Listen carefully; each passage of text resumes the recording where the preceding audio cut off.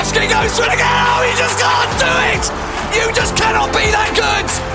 That is an amazing goal. I think he scored a goal every time he's had a shot.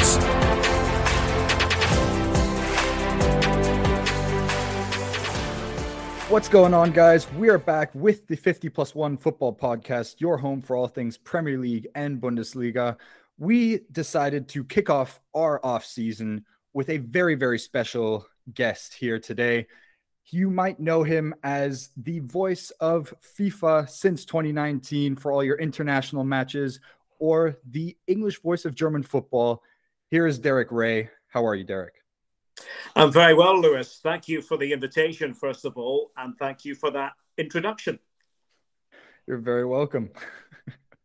Obviously, people know you from FIFA since 2019. A lot of people will know you as the voice of the Bundesliga on the World Feed and ESPN. But just how did those things sort of come about for you? Because I know before you've done other leagues and you've done a few World Cups as well. Yeah, well, I go back quite a long way, Billy. I go back to 1986 professionally. That's when my career started with the BBC in Scotland. And I've been quite lucky down the years, as you have to be as a commentator, as a broadcaster in the football industry. And I think I've been able to keep moving down the years. I spent time with the BBC, as I mentioned.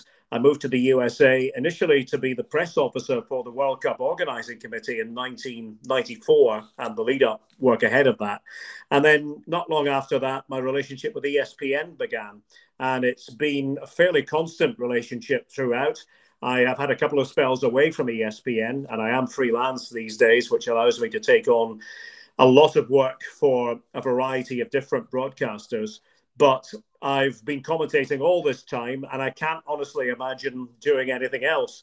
The EA Sports FIFA gig came up not long after I'd left the UK. I'd been in the UK market for the best part of a decade, and it wasn't something I was expecting at all, but I got a call from EA Sports asking if I was interested. My name had come up as somebody who they thought would be a good fit for the video game. And here we are several years later, and I'm still doing that. The Bundesliga work that you referenced, that is something that comes from the heart. It goes back to my young days in Aberdeen as a German student. It was always my favorite subject at school. But it took me until really into my 40s to be able to work with the German language professionally, even though it was always something that was part of me and continues to be.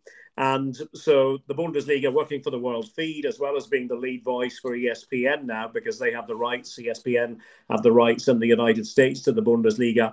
That is a bit like the ultimate dream come true for me, because it's Germany, it's German, it's the Bundesliga, it's all these things rolled into one. And I always say to people, I have a big smile on my face whenever I fly into Germany. And I was just there again recently. And that will forever be the case, I think. One of those things where you never work a day in your life if you do something that you love. It's so true. And I say that to young aspiring broadcasters. You've really got to love it. And it is a job, and you've got to treat it professionally, but you do have to have that love for it. And if the love ever goes, it's probably the time to think about a different career. Well, Derek, you did mention the love for Germany and German football, something that we all definitely share. And being German myself, I can definitely sympathize with the difficulty in the German language. That's definitely one. But you, as you said, been working with the Bundesliga for quite a while now. And we were wondering, are there any differences in football culture that you definitely have noticed it over the years between Germany and the UK? Oh, 100%. And I know, Lewis, you know this coming from the same background. It struck me when I first went to Germany as a student in the 1980s that it was a very different feel. It has moved on since then, because in those days we didn't have 50+1. That's something that came in the 1990s. But I always had the feeling that the relationship was different, that fans are not customers in Germany, whereas I think in the Anglo world, they very much are treated as customers. But in Germany, fans are, in many areas with many clubs, members. and fully fledged decision makers. So I think that's where it starts. And, how is that reflected in the day-to-day workings of a football club, and how is that reflected in the day-to-day or week-to-week experiences of a fan? Well, of course, it starts with everything being more affordable. If you look at the ticket prices nowadays in England, for example, they are up there, and it's not affordable for your average family. In Germany, everybody makes sure that that is not the case. That, if you want to pay a lot of money for the best seat in the house, you can pay a lot of money for the best seat in the house. If you want to stand in the Kurve, in the area behind the goal, then you can do that, and you can do it at a pretty low price.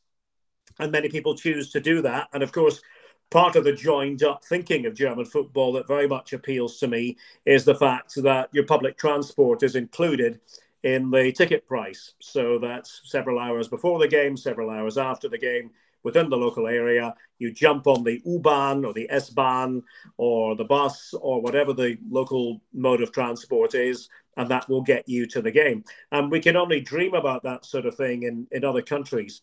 So I think that is an example to everyone as to what German football is about. And I think fans have more rights in Germany, and I think they express those rights more freely. I think in England, I don't want to be seen to be beating up on England. I'm not trying to do that, but I think it is very much the opposite in terms of fan culture. I think fans have more or less accepted that they are customers, and that the rich people who run their clubs will decide everything, and that the rights they have are very limited. And it's even gone to the stage now where I see on social media, I see fans of clubs almost begging for a rich oligarch to come in and save them. And that's a big difference with Germany as well, because as you know, as I'm sure people listening know, in Germany, you don't really have that. You don't have this idea that fans have along the lines that, let's have a rich benefactor come in and decide how our club is going to be run. But, going back to that idea, would you say that it is almost a little bit problematic that, in relation to where German football could be going from playing standpoint, that they do, look at their fans too much, almost, that they don't prioritize, looking at where they could also be going from a business standpoint? I think it's always a balance. And I think in Germany, everybody is conscious of that balance. And of course, business plays its part, and sponsorship plays its part, and investors also play their part. But if we get to the stage, this is just my opinion, we get to the stage where the investors are far too powerful and the fans don't have a voice, then I think we've gone in the wrong direction. I quite like the way Hans-Joachim Watzke, the CEO of Dortmund, has summed this up. And he has summed it up by saying, we are Germany. We can't be England. We shouldn't try to be England. We shouldn't try to copy that model. We must go our own way. But, of course, it does mean attracting investment. However, 50+1 is pretty sacrosanct for most clubs. And, we still are seeing that Bayern, for example, can be phenomenally successful in Germany and on the European front. Maybe they're at a slight disadvantage, but I think we have to take into account what fans view this as. And they view German football as something for the community, an extension of wider community, if you like. And the day that that goes away is the day that many fans will disappear. So this balance is really, really important. People often say to me, why is the experience of going to a game in Germany such a good one? And it's such a good one because of this setup, because everybody is involved on a community level. 50+1 is part of it. Yeah, there's money involved as well. There's sponsorship and there's marketing. But we have this German path that is quite unique now in world football. And I personally would be very disappointed if someday in the future it became Premier League light and we did away with these structures that make certain of the fact that the fans are not customers, they are members, and they are decision makers. Again, my opinion. Well, you mentioned the 50+1 rule. We are the 50+1 football podcast. I've seen some stuff, and I know you tweeted about, I believe it was Gladbach's general meeting, where they had that discussion about potentially doing away with the 50+1 rule. I think, would that be something that, like you said, you'd be sad to see, but do you think it's something that more clubs would be looking to consider if sort of financially they plateau like they look to be doing? I don't really think so, no. And I think this week we had the DFL Mitgliederversammlung, which is basically the assembly of all the members of the DFL. So that's all the clubs in the Bundesliga and in the Zweite Bundesliga. And one of the things that Donato Hopfen, the CEO of the DFL, said was that 50+1 is not negotiable. It's not up for discussion at present. I think this is something you hear more from the outside than from within Germany. I think that most of the clubs know that they would be doing their members a huge disservice if they suddenly snap their fingers and said, we're going to do away with 50+1. Now, some people will say, okay, there already are exceptions to the 50+1 rule. And they will throw out Leipzig as the obvious example of that. They might throw out Wolfsburg and Leverkusen and Hoffenheim. But again, these are exceptions. And, you know, the case of Leverkusen, there's a rich history there. They didn't start off as the football arm of Bayer. They started off as the Werkself, as they're referred to, the factory 11 of the factory team that was set up for the employees in the early days of Bayer in Leverkusen. So I think we have to look at each case individually. I think there are undoubtedly some people at various clubs who would quite like to see changes and would like to see 50+1 being tweaked. But I think ultimately it would come down to disappointing a lot of people and changing the fabric of what German football is. And I'm not pretending that it's not without challenges. It certainly is. But there are some very clever people in German football, and it's incumbent upon them to come up with this, and I keep using this word, balance between keeping the traditions alive, because, you know, that is the heartbeat of German football. If we lose those traditions, then we lose what German football is, and we ask the question, what does it become? But at the same time, attracting investment and keeping that financial path going as well. We saw with the European Super League, all the backlash from that. I know a lot of English fans have called for something like the 50+1 to be implemented in the UK. That was the big takeaway from that, was everyone was like, well, you know, Bayern, Dortmund, they didn't go in for it. Is that because of the 50+1? But do you think it would work in England, given how much power the owners already have? I think it's probably too far gone in England, to be honest. I think it's something that really would have had to come in 2 or 3 decades ago. As I mentioned earlier, it seems to me that in England, there is very much the syndrome of, you know, my dad is bigger than your dad kind of thing. And fans proceed on that basis, and they simply want the most powerful, the wealthiest owner possible. And we saw that with Newcastle, I think, a few months ago. And I know that in the German world, most fans looked at that and thought, you know, heaven help us. We never want to be in a situation like that. And we will take our club being relegated to the Zweite Bundesliga. Schalke is a good example of that. A huge Traditionsverein, you know, very popular all over Germany and in other parts of the world as well. But, you know, their fans went through this relegation. They're back in the Bundesliga. We'll be back next season. But if you ask most of them, what would you rather have? A situation like this where there are financial problems, but we keep our soul intact, or you go to a Newcastle situation? Most would say without hesitation, we want our club. And we want our club in this form, and we're not prepared to compromise on that. So I think this is the difficulty in England. It would take a huge sea change in attitudes. And I think fans have come to expect this world of wealth around them. And yeah, for me, it's not something that I can really envisage. That's quite interesting that you say that, because it's one of those ones that we both said it's something that you would have to change massively. But because of the ownership model and the culture in Germany, they do tend to sell a lot of the players from the league. And the latest big name to go is Erling Haaland to Manchester City. We've had a couple City fans sort of ask us to ask you how you think he'll fit in at Man City. And then we'll also talk about like the selling culture in the Bundesliga. But how would you think Haaland will do it in the Premier League with Man City? Well, first of all, he's a phenomenal talent. He's a natural talent. And I think he's the sort of player who will thrive wherever he goes. Having said that, I'm not sure if I were his advisor, which I'm not sure that I would have said to him, Manchester City is the perfect club for your style.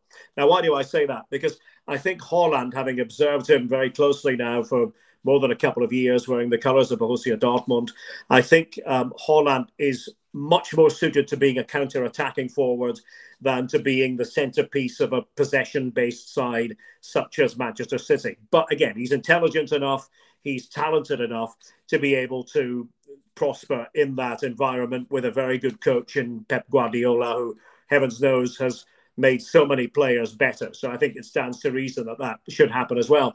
But I think Haaland is at his best when he is playing in a counter-attacking setup, when he's able to accelerate away from retreating defences. And that's why I thought that Real Madrid might actually be the better fit for him at this point in his career.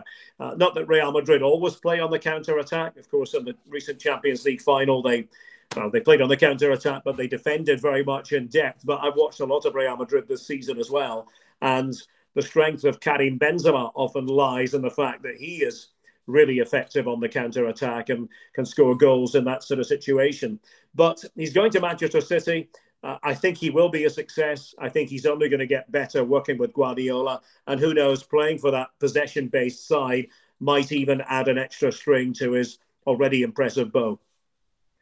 Yeah, I'm not looking forward to having to watch my team defend against Erling Haaland. But it's the latest in a long list of players. You know, we've had Kai Havertz go, Sancho's gone. Before that, Dembele at Dortmund, Aubameyang, probably Bellingham in a season or two. Do you think that there is this sort of view that the Bundesliga is almost, from the outside looking in, like a step-up league to the Premier League or perceived better leagues?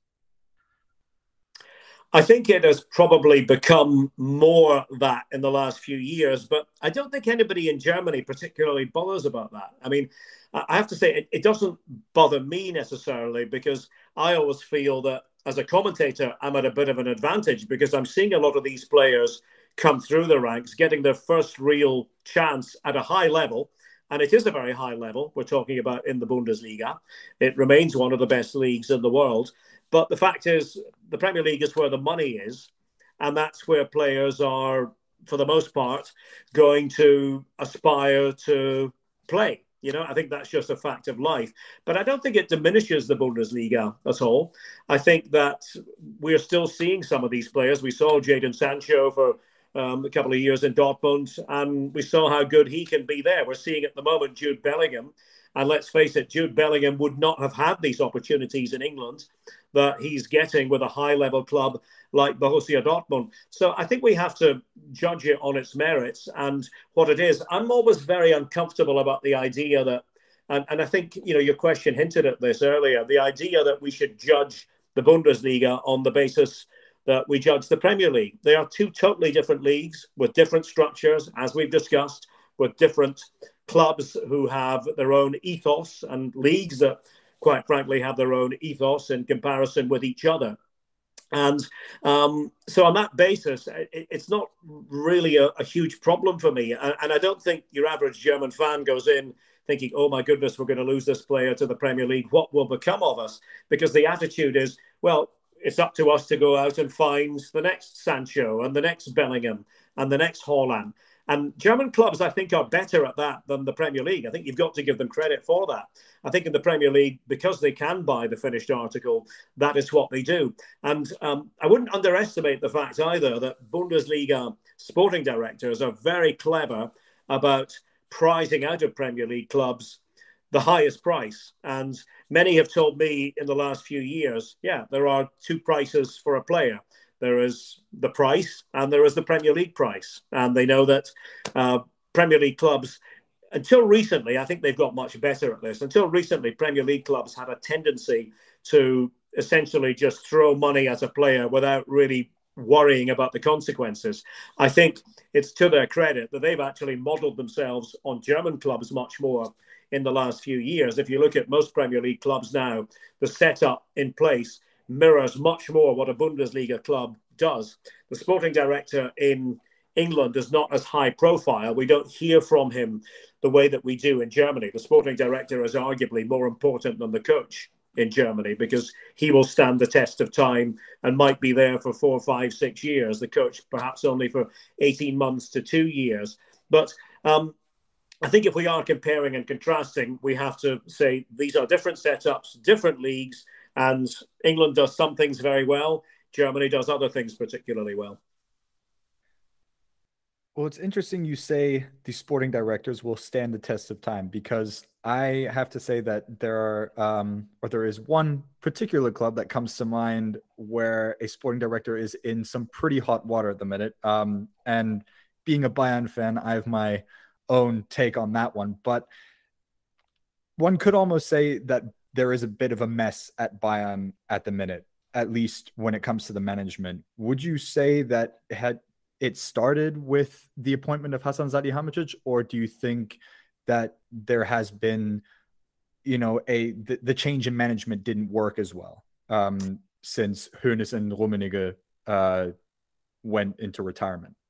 Yeah, well, you mentioned the two key figures going back over an entire generation in Uli Hoeneß and Karl-Heinz Rummenigge.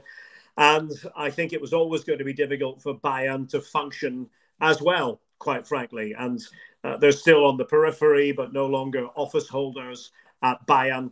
And there's been, frankly, a lot on Hasan Salihamidzic's plate since he became sporting director, now Sportvorstand, sporting CEO.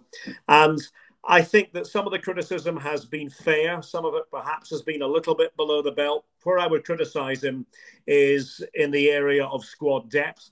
I think that he has misfired with some of his choices in terms of players, let's say 14 to 20 in the squad. I think Bayern, for the last few years, have not necessarily had the biggest, deepest squad in Germany. And they should really have that, based on their resources, based on their popularity, based on all the inherent advantages that Bayern München has in comparison with the other teams in the Bundesliga. But I would say that if you look at Leipzig at the moment, I think they probably have a better overall squad than Bayern. So whose fault is that? Well, you do have to point to Hasan Salihamidzic. He is very much under fire.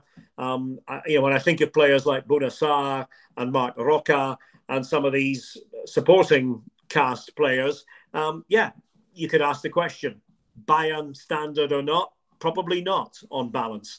And so that, I think, has added a little bit of pressure when players have been injured. And of course, we're still in Corona times. And when players get Corona and go and have to be out for a while. So I think that it's an interesting one. He's somebody who I think everybody at Bayern wished very well. And now he's fighting for his job. There's no doubt about that. He is in a position where he's under more and more scrutiny. And at a time when it looks as though Robert Lewandowski is going to leave Bayern, we don't know that for sure, but the signs are, I'm having a hard time in my head picturing Lewandowski staying at the moment. With all that going on in the background, this is especially testing for Salihamidzic. And I think, to go back to Rummenigge and Hoeneß, and again, not everybody is in love with Rummenigge and Hoeneß, especially fans of other clubs. But I think what they did very well was they knew how to, and Hoeneß in particular, they knew how to take the pressure off the other people at the club. And Hoeneß would often do it by making himself the story, by saying something outlandish that would get reported on and discussed for 3 or 4 days. And then we would sometimes forget about the other issues beneath the surface. And Brazzo, to use his nickname, Hasan Salihamidzic, hasn't quite got those same skills. But what I would say is very few people do. Well, going back to Robert Lewandowski, as you mentioned, with him almost looking as a sure candidate to be leaving the club, I wanted to pick apart a little bit, how that came to be. And what would what is the starting point for the whole saga? Is it the fact that the Bayern bosses didn't, go to him for contract talks early enough? Or why do you think the situation is the way it is right now, with Robert Lewandowski and Bayern seemingly being at polar opposites where contract talks are concerned? Well, I think the word of the season, Lewis, and you'll know this as a German speaker, as a mother tongue German speaker, the word of the season really is Wertschätzung. Really, it's a great German word. And for people who don't know it, I mean, on the one hand, it's valuation, but it's really appreciation as well. It's sort of the two things rolled into one. This Wertschätzung that either is there or isn't there.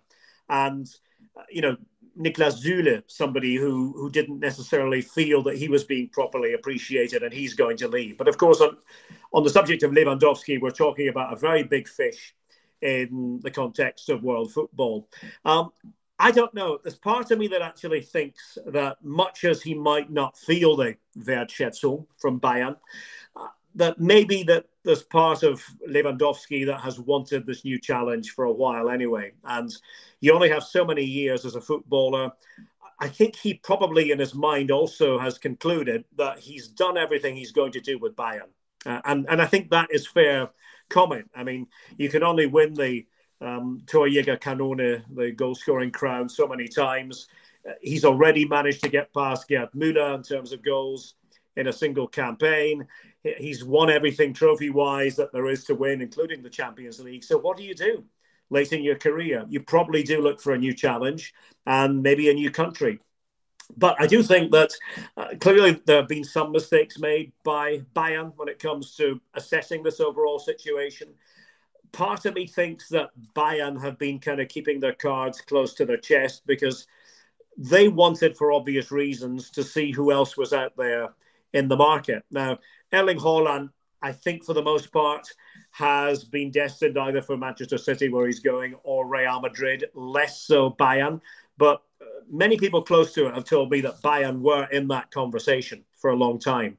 And they didn't want to necessarily just automatically lose out on Erling Haaland. So if you're doing that, you can't have Erling Haaland and Robert Lewandowski in the same squad, not in the Bundesliga. Maybe in the Premier League you could do something like that. I don't know, maybe in Spain, but not with Bayern. It would be one or the other. So I think that contributed to it. And, time will tell. In the fullness of time, we'll get a better picture, a better feel for exactly what happened behind the scenes here. But he's not getting any younger. Bayern at a certain point do have to rebuild and rethink. But it's not ideal when you lose somebody like Lewandowski, who has been so important. I mean, so hugely important to the Bayern story going back over a number of years now. So would you then also say, Lewandowski has won everything there is to win? The Ballon d'Or being the big trophy that he has missed out on. He did win the FIFA The Best Awards now twice in a row, but he missed out on the Ballon d'Or. One big thing do you think that playing in the Bundesliga, a player like Robert Lewandowski will not get the same credit from international media, which is needed to win the Ballon d'Or in comparison to if he were playing in the Premier League or in La Liga? It does seem that that's the case. I'm really puzzled as to why it is, because the Bundesliga, as I mentioned to you earlier, is a high-level league, and I think what he's done speaks for itself, and it's not been replicated by anybody else in recent years. And in some of those recent years, Bayern have demonstrated themselves to be the best club in Europe. So I'm not really sure. I think it was a strange turn of events that saw Lewandowski not win the Ballon d'Or, and that clearly rankled with him. And maybe internally he thought to himself, okay, well, if I'm not going to get the respect, and if the Bundesliga is not going to get the respect, then I have to go somewhere else where that respect will be automatic. I wouldn't get hung up on the Ballon d'Or so much, because if you look at the people who are judging the Ballon d'Or, that they may not be watching the Bundesliga, but it doesn't mean that the Bundesliga has anything to be ashamed of. And I think the best FIFA awards, frankly, are more representative. But I can understand why that may have been part of Robert Lewandowski's thinking. Just to circle back quickly, you mentioned about Niklas Süle leaving. He's obviously going to Borussia Dortmund. Do you think that with the problems at Bayern and Lewandowski seemingly out of the door, do you think now would be the perfect time for the likes of Dortmund, potentially Leipzig, to strike and try and go and beat Bayern to a Bundesliga title? It's tempting to think that way. And I think a lot of people will think that way. But we have to remember Bayern are still the best resource club in the Bundesliga, and it's not even close, So I think sometimes the expectations placed upon, especially Borussia Dortmund, are very unfairly high. I think that, and again, this is mostly from people outside the Bundesliga. They look at it and go, why don't Dortmund why aren't they miraculously better? Why can't somebody just, one of these years overtake Bayern? Again, the resources difference is significant. And so you've really got to have a situation and a season when Bayern mess it up, and they haven't really shown signs of doing that over the course of the season in the last few years. Now, could it happen next season? It's possible. And I do like what Dortmund are doing in terms of their squad reconstruction. And I think what's quite significant is they're doing it with German national team players, bringing in, as we mentioned, Niklas Süle, Nico Schlotterbeck, Karim Adeyemi. I think that this German core will help Dortmund. I think it's something that it's easy to say, bring in German national team players and you'll be successful. But I think not having that need for an adaptation period, I think all these German national team players understand who Dortmund are, what it is to pull on that yellow and black shirt. And I think that that will help them in terms of their rebuilding. But they're not the finished squad either. And there are still deficits there and weaknesses which have to be addressed. And whether they can go toe-to-toe with Bayern over a whole season, I'm not sure. Leipzig might be the likelier team to do that in the short term. Again, we'll see what happens this summer with regard to some of their high-priced players. I think the signs are that they're not of a mind to sell on Christopher Nkunku, even though there will be many clubs trying to price him away from Leipzig. And so I think that, last season was a little bit of a mess up for Leipzig, if I can put it that way, with Jesse Marsch at the start. It didn't work. You could get into whose fault that was. Domenico Tedesco, for the most part, has had it much smoother. The team playing more in the manner that they had been playing under Julian Nagelsmann. So I think that there are definitely possibilities there, but I still, have the idea in my head that for anybody to be able to finish ahead of Bayern is going to take something quite extraordinary from them and also a big collapse from Bayern. Yeah, you don't want to underestimate them because we've seen in the last few seasons, we've picked up on it as well. Bayern will lose or drop points, and then Dortmund or Leipzig will drop points as well. So just to change topic a tiny bit, we started this because during Project Restart, when football came back after COVID times, and we just wanted to get your story and things like that, how it was to broadcast and commentate during COVID times when everything was closed down, and the road back to recovery, we're quite far down that road, but we're not at the end of it yet. So what's your take on broadcasting during COVID times? Well, on a personal level, it was actually very frustrating at the start of the pandemic because living in Boston, Massachusetts, far away from the action, it was impossible for me to get close to it. And we weren't at the stage technologically at that point of being able to commentate remotely on an effortless basis. That took several months. So what I did really to amuse myself the first 2-3 months of the pandemic was I tried to broadcast on social media and create forums for people, hopefully inclusive forums. And so a lot of that was trying to explain the culture of the Bundesliga, because I thought I have a passion for this. I know that there are many people out there who probably would have the same passion if they had the information. And that ended up being fabulously rewarding from my point of view. I don't mean financially rewarding because I didn't make a penny off it, but it was rewarding on an intellectual and on an empathetic level to find out that there were kindred spirits out there who really wanted to know more about German football. And then, of course, the Bundesliga was the first league to come back in May, June time of 2020. And I think that brought a few more people to the party. And so those first few months were difficult. Then ESPN had the rights beginning in the autumn of 2020, so I was more active with that. And then towards the end of that year, the Bundesliga World Feed came up with technology that allowed us to broadcast from anywhere. And I think this is the one thing that's come out of the pandemic from a broadcasting point of view. There's the old saying, necessity is the mother of invention. And I think it is true. For years, I've been hearing from sound technicians, from producers, there'll come a point when you won't have to go into a studio to broadcast games. It'll all be done from your home. Now, this was 30 years ago, and it never happened until the onset of the pandemic.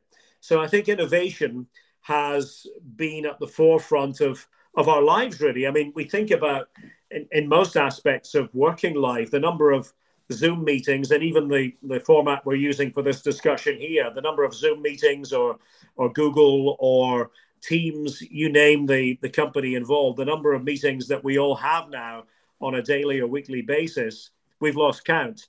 And prior to the start of the pandemic, that wasn't really happening. So I think that that has been the one thing that has come through during the pandemic period, has been trying to do things on a more innovative basis and not ruling things out, not automatically saying, well, that just wouldn't work. That is something that simply would be off the table. And we would always rather be on site, but it's not always possible. So you find the next best thing. Yeah, that's quite interesting, because we had to, through my job, we had to do a Euros remotely, which was really bizarre and not the full experience that we all thought we were getting and things like that. But you mentioned that you broadcast on social media and things like that. We were both massive fans of the Backyard Bundesliga series you did on Twitter. Thank you. And I just want to know, do you think that stuff like that is important for people like you to share their knowledge for people that don't necessarily watch German football or the Bundesliga, but know that it's out there? But I think what I'm trying to say is, do you think it's important to share the information so people can experience it for themselves? Absolutely. And I think it's something that we could all do more of as broadcasters. The motivation for doing that really was the fact that, again, coming from Scotland, from the UK, I've heard for years about how, English football in particular has all these wonderful stories, which it undoubtedly does. And the FA Cup, of course, is a big part of that. And people like to reminisce about the great stories from the FA Cup from years gone by. But of course, being a German football follower, and this started with me back in the 70s and 80s, I have kind of this treasure trove of German football memories in my head that I've never really been able to share. But I've always been of the mind that every country has its own story and its own stories, plural. And there's a tendency to kind of think that only England has this. And I thought, well, with the start of the pandemic, we have, ample time now to share these things. Let's tell the great stories from the Bundesliga, because there are so many. Every club has a story, and it's extremely rich when it comes to the German story as a whole. And I think if we can do that, the other thing that really kind of influenced me with this was when I was working for BT Sport in the UK, and I was covering, amongst other things, Scottish football on site week in, week out. And Rangers, as you remember, were working their way up the divisions. And all of a sudden, we were charged with broadcasting these games from venues that I used to sort of grow up knowing about, but never going to. Forfar Athletic and Brechin City and East Fife, and names that people will know from maybe their coupon every week, from doing the pools or the classified results. All of a sudden, we were broadcasting from these venues. And I was struck by how rich the narratives were at all of these clubs. They all had amazing stories or something quirky from their past, from 100 years ago or 50 years ago or 30 years ago. And I used to pride myself on the air on telling these stories. And while the raison d'etre behind broadcasting these matches was, of course, because Rangers, big club with a lot of supporters, were involved, you had this side benefit of being able to tell the Brechin or the Stranraer or the East Stirlingshire story. And I tried to bring that into my treatment of the Bundesliga with Backgarden Bundesliga. And I thought, I'm just going to start talking. And I'll tell you a story today about Arminia Bielefeld, or I'll tell you a story today about Hamburger Sportverein, or, go down the list. And I found that it all just, it wasn't something I really prepared. It just was something in my head that I wanted to share. And I think that if we can do that, then I think we're bringing the football world closer together. And this is the great thing, that every country does it its own way. It has its own football culture, and long may that continue. Yeah, that's it. They really were fantastic and really informative, even though they were 5-10 minutes long, but they were really good. Thanks. So we're now going to move on to some questions we've had coming from listeners, and you probably get asked this all the time, but we'll start with it. So someone asks, for FIFA, how long do you spend recording the lines, and how does the recording process work? Well, it's an ongoing process throughout the year, but on average, it's around 25 days, complete days of recording. Now, I don't want anyone to think that would be 25 days consecutively, because we do space it out throughout the year. So maybe 2 or 3 days a month, but they are full days and full sessions. And I work very closely with a production team, with producers, and with a sound man, Pete, who's been involved with the game for many a long year and knows it better than just about anyone. And a lot of it is just trying to keep the content fresh. A lot of it is names. So we're doing players' names, different inflections, as you can imagine, to match the situation.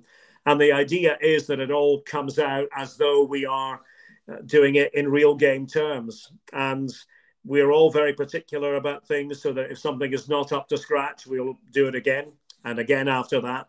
And that's really how it's done. And I think it would surprise people if they, saw us doing it the way that we do actually put it all together, because it's a lot of hours. A lot of it, might sound mundane when we're actually doing it, but the idea is that it all comes together and it is pieced together in a way that makes it complete. Yeah, I can imagine it's quite a lot of work, because it's constant throughout the entire game cycle. Yeah. And there's a question that follows on slightly from that, but you've got a very good reputation for pronouncing players' names the way they want to be pronounced. I just wanted to know, do you think that that's important to do that? Because I know a lot of commentators, particularly in England, sort of anglicize players' names, like Bruno Fernandes would come to mind. And Erling Haaland as well. Yeah, I mean, to give you the example with Bruno Fernandes, to use the Portuguese way of saying it, I, of course, was doing his name long before he arrived on English shores. So, and this is what I do with every player. I do my research and I talk to native speakers, and I use the pronunciation that is used by the player himself. And, of course, being a fluent German speaker with the German names, I've always done it that way. And I try to do it with other languages too. I don't speak fluent Portuguese, but I know enough Portuguese people and the rudiments of the Portuguese language to be able to have a rough assessment before I clarify the pronunciation. I always say I can't control what other commentators do. If other commentators decide they want to anglicize names, that's their decision. I just feel that for a game such as this one, a video game that is going around the world and English is the default language, it's a matter of respect. And I think respect for me is really important.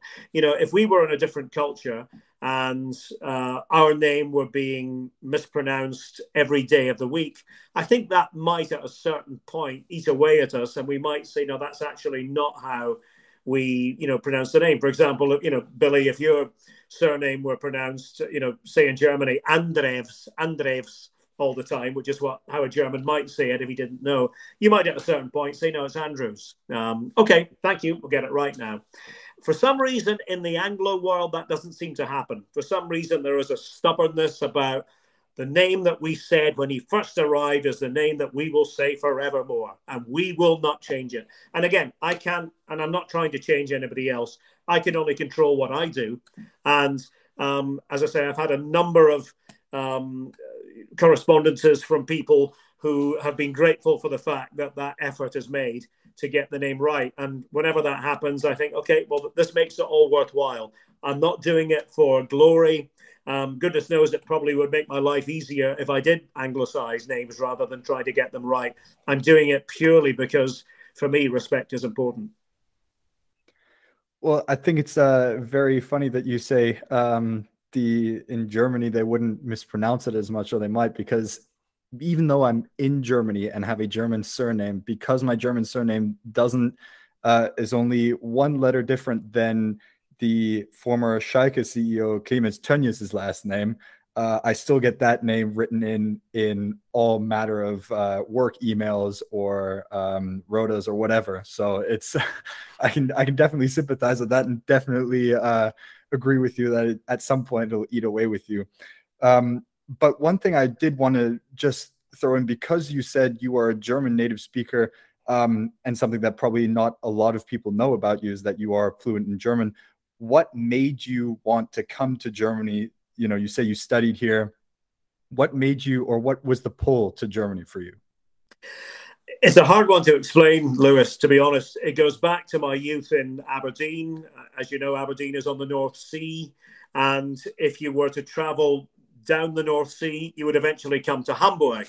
And when I was growing up, we didn't have the internet, of course, in the 1970s, but we did have radio signals coming directly from NDR, Norddeutscher Rundfunk, in Hamburg, and I could hear them in my home in Aberdeen.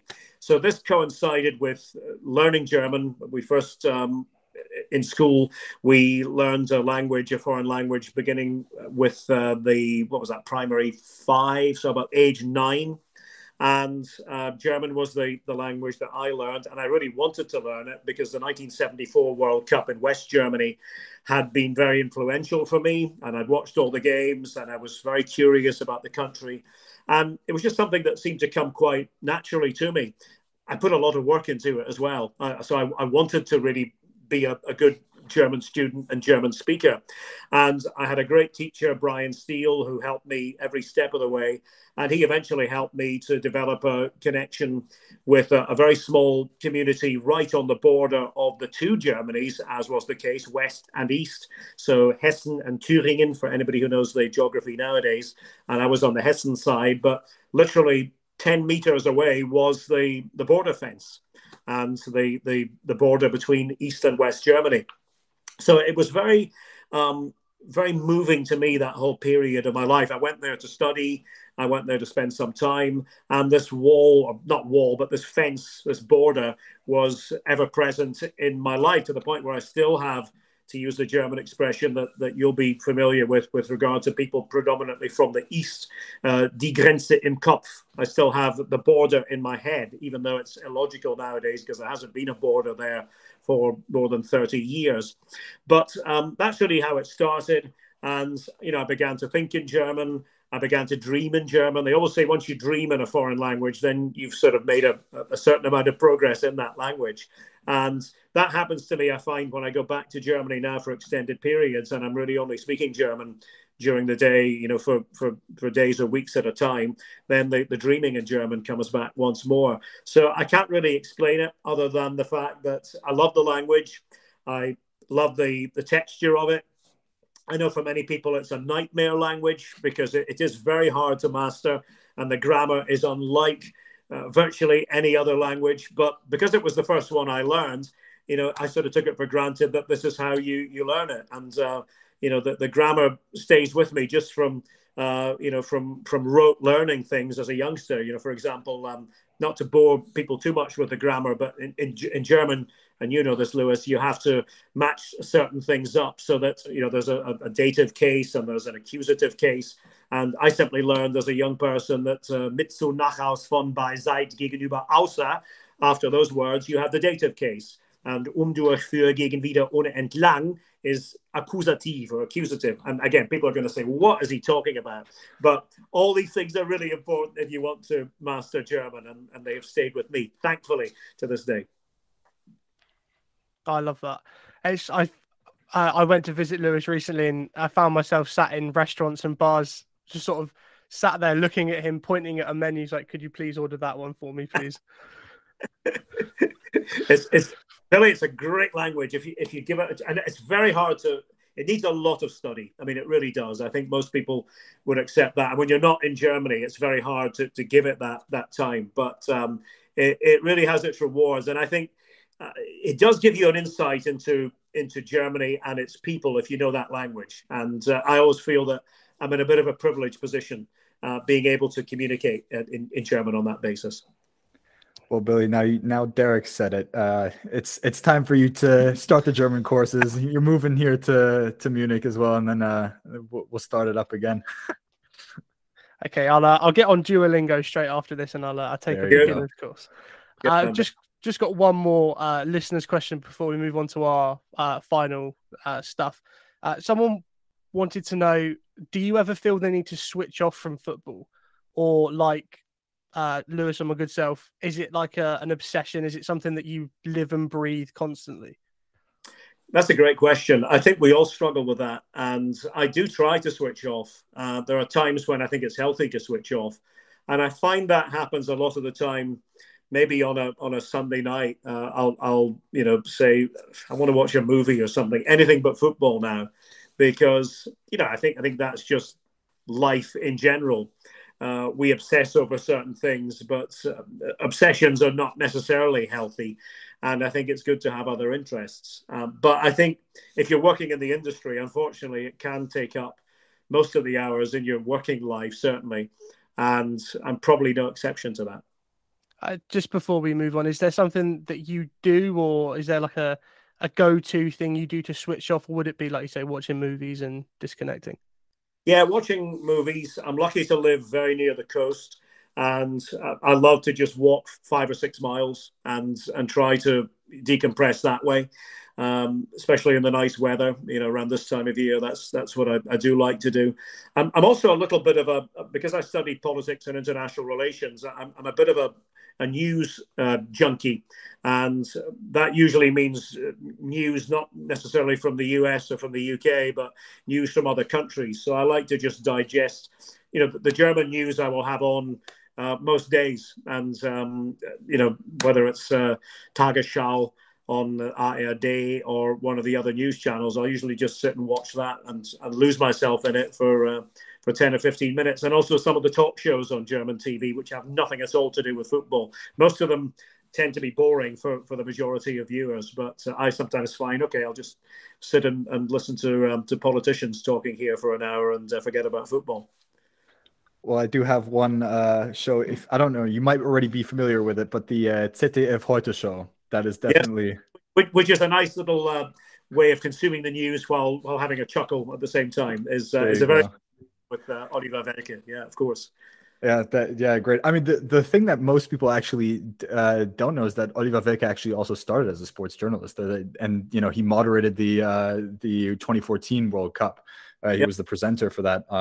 So yeah, it's always funny how even how when you try and get to politics or whatever, that you still have some kind of connection to the sports world. It's so true.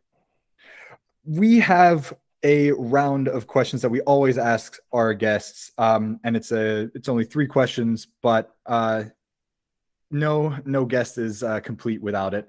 So first question would be your favorite player in football ever. Favorite player in football ever. I think I have to give my vote to Johan Cruyff. And I say that because, again, born in the late 60s, first World Cup I can remember, 1974. For me, even though West Germany won that World Cup, individually, that was the Cruyff World Cup. And I couldn't take my eyes off him. And I wanted to be him. I thought everything he did was just magical.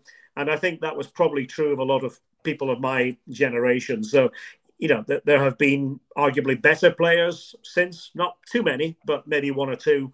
But because of my age, because of when I grew up, I think it would always be the Great Dutchman. Very good answer. The next one we'll tailor it a little bit because obviously you're in the commentating business, but the best match you have ever commentated live. This one I can answer without hesitation. 2005 in Istanbul, I was on site for Milan against Liverpool, which, as you'll recall, looked as though it was going to be one of the most one-sided finals in Champions League or European Cup history. 3-0 to Milan after 40 minutes or so. But then Liverpool produced the comeback of all comebacks against all expectations. And I remember thinking at halftime, I better make sure I know what the record margin of victory is or was in a European Cup final. And Liverpool went and did the impossible. And I still say that will take some beating as European finals go. There have been some really good European finals since then, but it's rare to get that kind of storyline at the very highest level on the biggest stage. And so grateful that I was there for ESPN commentating from Istanbul on that night in 2005. Wow. Well, I'm not gonna lie, I did not think that you were going to knock that one out, but that is probably one of the best answers we've had. Our final question: who is the best player you have seen live? The best player I've seen live. That's a difficult one. I think I have to say, and again, this might be sort of symbolism talking. I think I'd have to give it to Diego Maradona, because I think that I spoke about Cruyff earlier. He was a genius, and Maradona was probably the other person from my generation, if you like, because I suppose, I'm very much the Maradona generation. I saw him at all the major tournaments in the 1980s when he was at his peak. And then I saw him again when I was press officer for the World Cup in 1994, when he was past his best. And there was the unfortunate story that came from all of that in 1994. But I think that he will go down as one of a kind. Ronaldo and Messi, of course, are in that same bracket as two of the greatest that will ever be produced. But I think that I'm going to give it to Maradona because he stood out within his generation. There was nobody really that he was competing with at that time.